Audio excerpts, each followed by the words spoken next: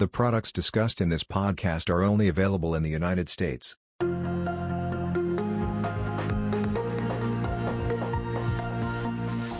Welcome to the Vaughan Nelson Podcast. Today is the fourth quarter 2022 Vaughan Nelson Select Recap Call. With me today is Lead Senior Portfolio Manager Scott Weber. And with that, Scott, I will turn things over to you. Thanks, Dan. Nice to see a little rally there in the fourth quarter in contrast to the rest of the year. So the market was up a bit in October and November and settled down a little bit in December. The gains for the quarter were about 7.5% for the index, but still over the year down about 18%. The strategy itself rallied a little bit less during the quarter, but it definitely lost less than the market did for the year. During the quarter, small caps and mid caps did a little bit better than large caps, and also, frankly, did a little bit better for the year as well. The market really began to discount a reprieve to the central bank tightening that we've almost gotten accustomed to. It's been dramatic, to say the least. The push-pull really in the market right now centers on whether or not they've fully discounted a recession yet, or simply a change in interest rates over the last year. And again, that change has been substantial.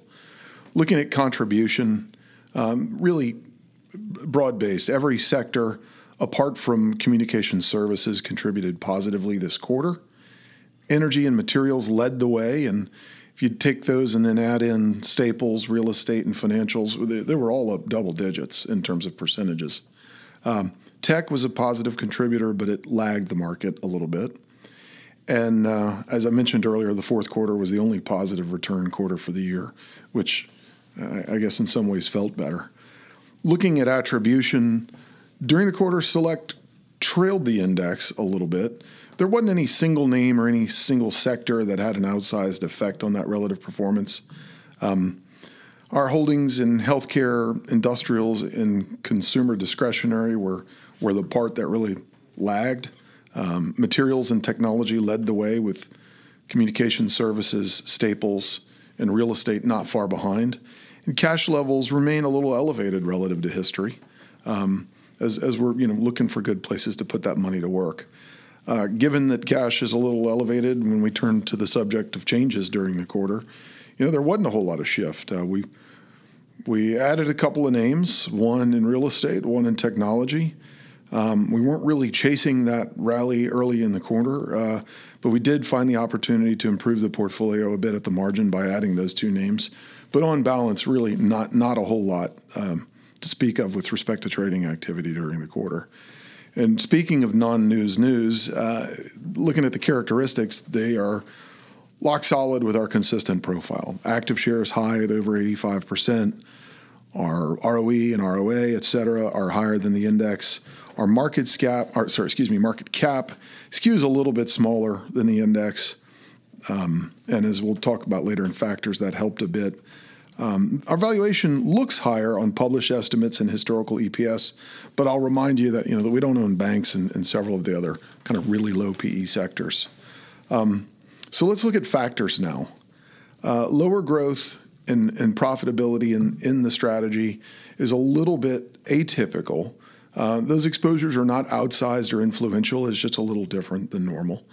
The market during the quarter tended to prefer larger momentum and leverage and value, and just strict head-to-head comparison, those were not typical of our portfolio exposures. The industry allocation contributed positively to performance, and other overall factor effects were really small or muted, but it did enable the portfolio to keep up with the benchmark during a strong positive quarter. We continue to show better factor diversification than the benchmark, which is sort of a hallmark of the way we do things.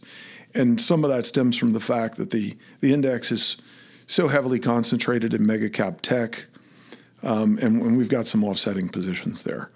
The portfolio's long volatility exposure is offset by its short beta exposure.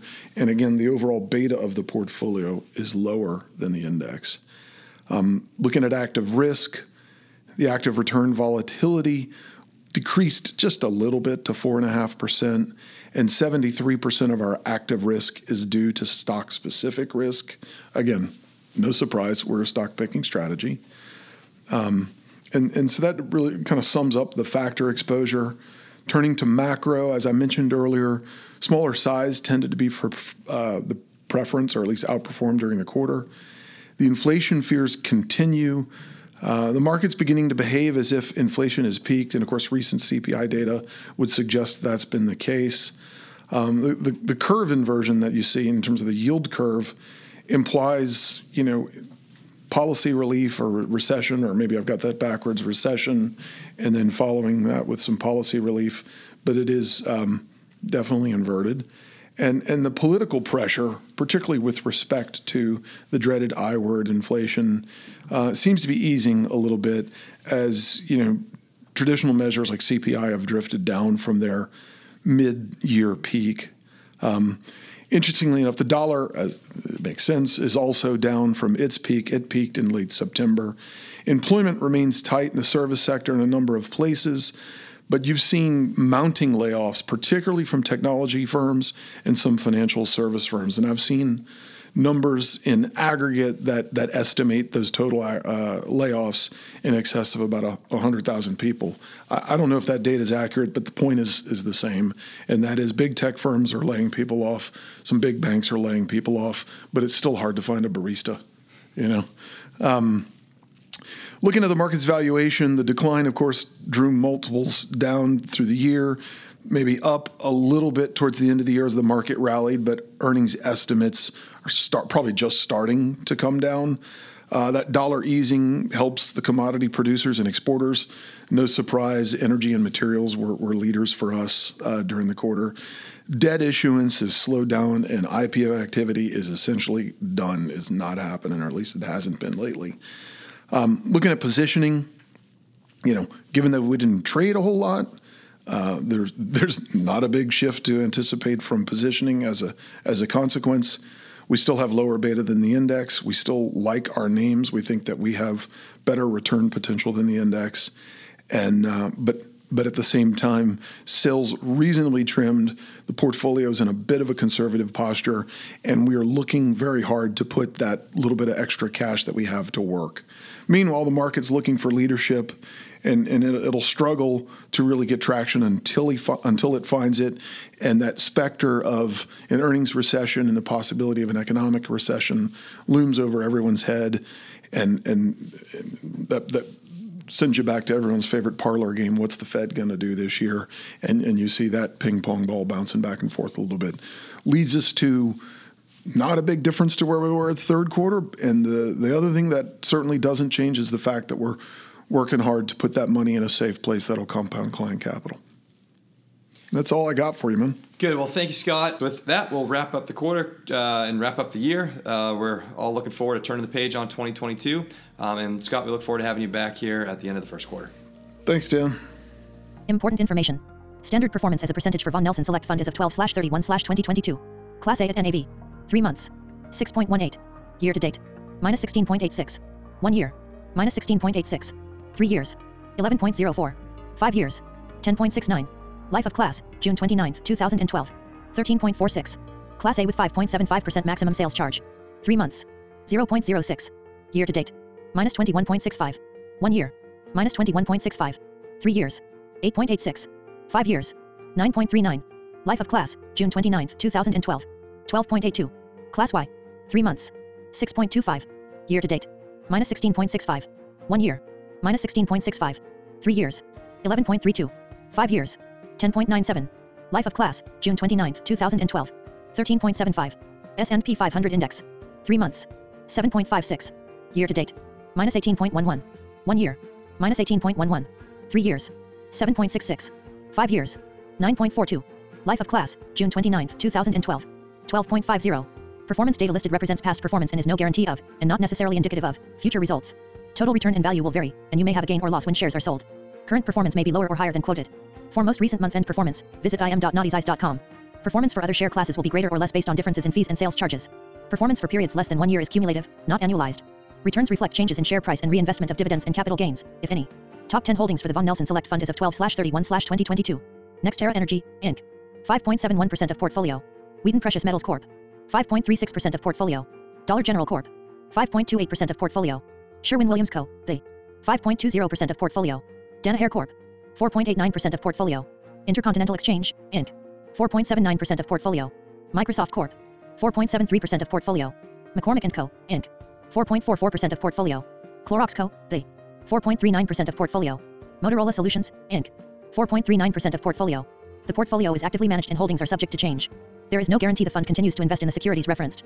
Gross expense ratio 1.11%, Class A share, /0.86%, Class Y share. Net expense ratio 1.10%, Class A share, /0.85%, Class Y share.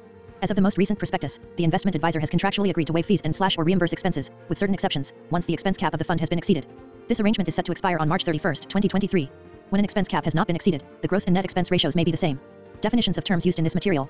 S&P 500 index is a widely recognized measure of U.S. stock market performance. It is an unmanaged index of 500 common stocks chosen for market size, liquidity, and industry group representation. Among other factors, it also measures the performance of the large cap segment of the U.S. equities market. CRB index is a basket of 19 commodities, including energy contracts, agriculture, precious metals, and industrial metals. The index acts as a representative indicator of commodity markets. Alpha is a measure of the difference between a portfolio's actual returns and its expected performance, given its level of systematic market risk. A positive alpha indicates outperformance and negative alpha indicates underperformance relative to the portfolio's level of systematic risk. Beta is calculated for the 3-year period and represents the risk associated with the fund relative to market risks. For example, the market has a beta of 1.00, so if a fund has a beta of 0.85, it can be expected to be 15% less volatile than the overall market. Conversely, if a fund has a beta of 1.08, it can be expected to be 8% more volatile than the overall market. Return on equity measures a corporation's profitability by revealing how much profit a company generates with the money shareholders have invested. Active share indicates the proportion of the portfolio's holdings that are different than the benchmark. A higher active share indicates a larger difference between the benchmark and the portfolio. Von Nelson Select Fund Risks. U.S. equity. Equity securities are volatile and can decline significantly in response to broad market and economic conditions. Non-diversified funds invest a greater portion of assets in fewer securities and therefore may be more vulnerable to adverse changes in the market. Value investing carries the risk that a security can continue to be undervalued by the market for long periods of time. Before investing, consider the fund's investment objectives, risks, charges, and expenses. Visit im.naughtie's.com or call 800-862-4863 for a prospectus or a summary prospectus containing this and other information. Read it carefully. The index information contained herein is derived from third parties and is provided on an as-is basis. The user of this information assumes the entire risk of use of this information. Each of the third-party entities involved in compiling, computing, or creating index information disclaims all warranties, including, without limitation, any warranties of originality, accuracy, completeness, timeliness, non-infringement, merchantability, and fitness for a particular purpose, with respect to such information.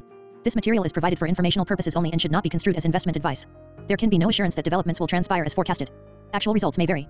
The views and opinions expressed are as of October 13, 2021 and may change based on market and other conditions. Natixis Distribution, LLC is a limited-purpose broker-dealer and the distributor of various registered investment companies for which advisory services are provided by affiliates of Natixis Investment Managers.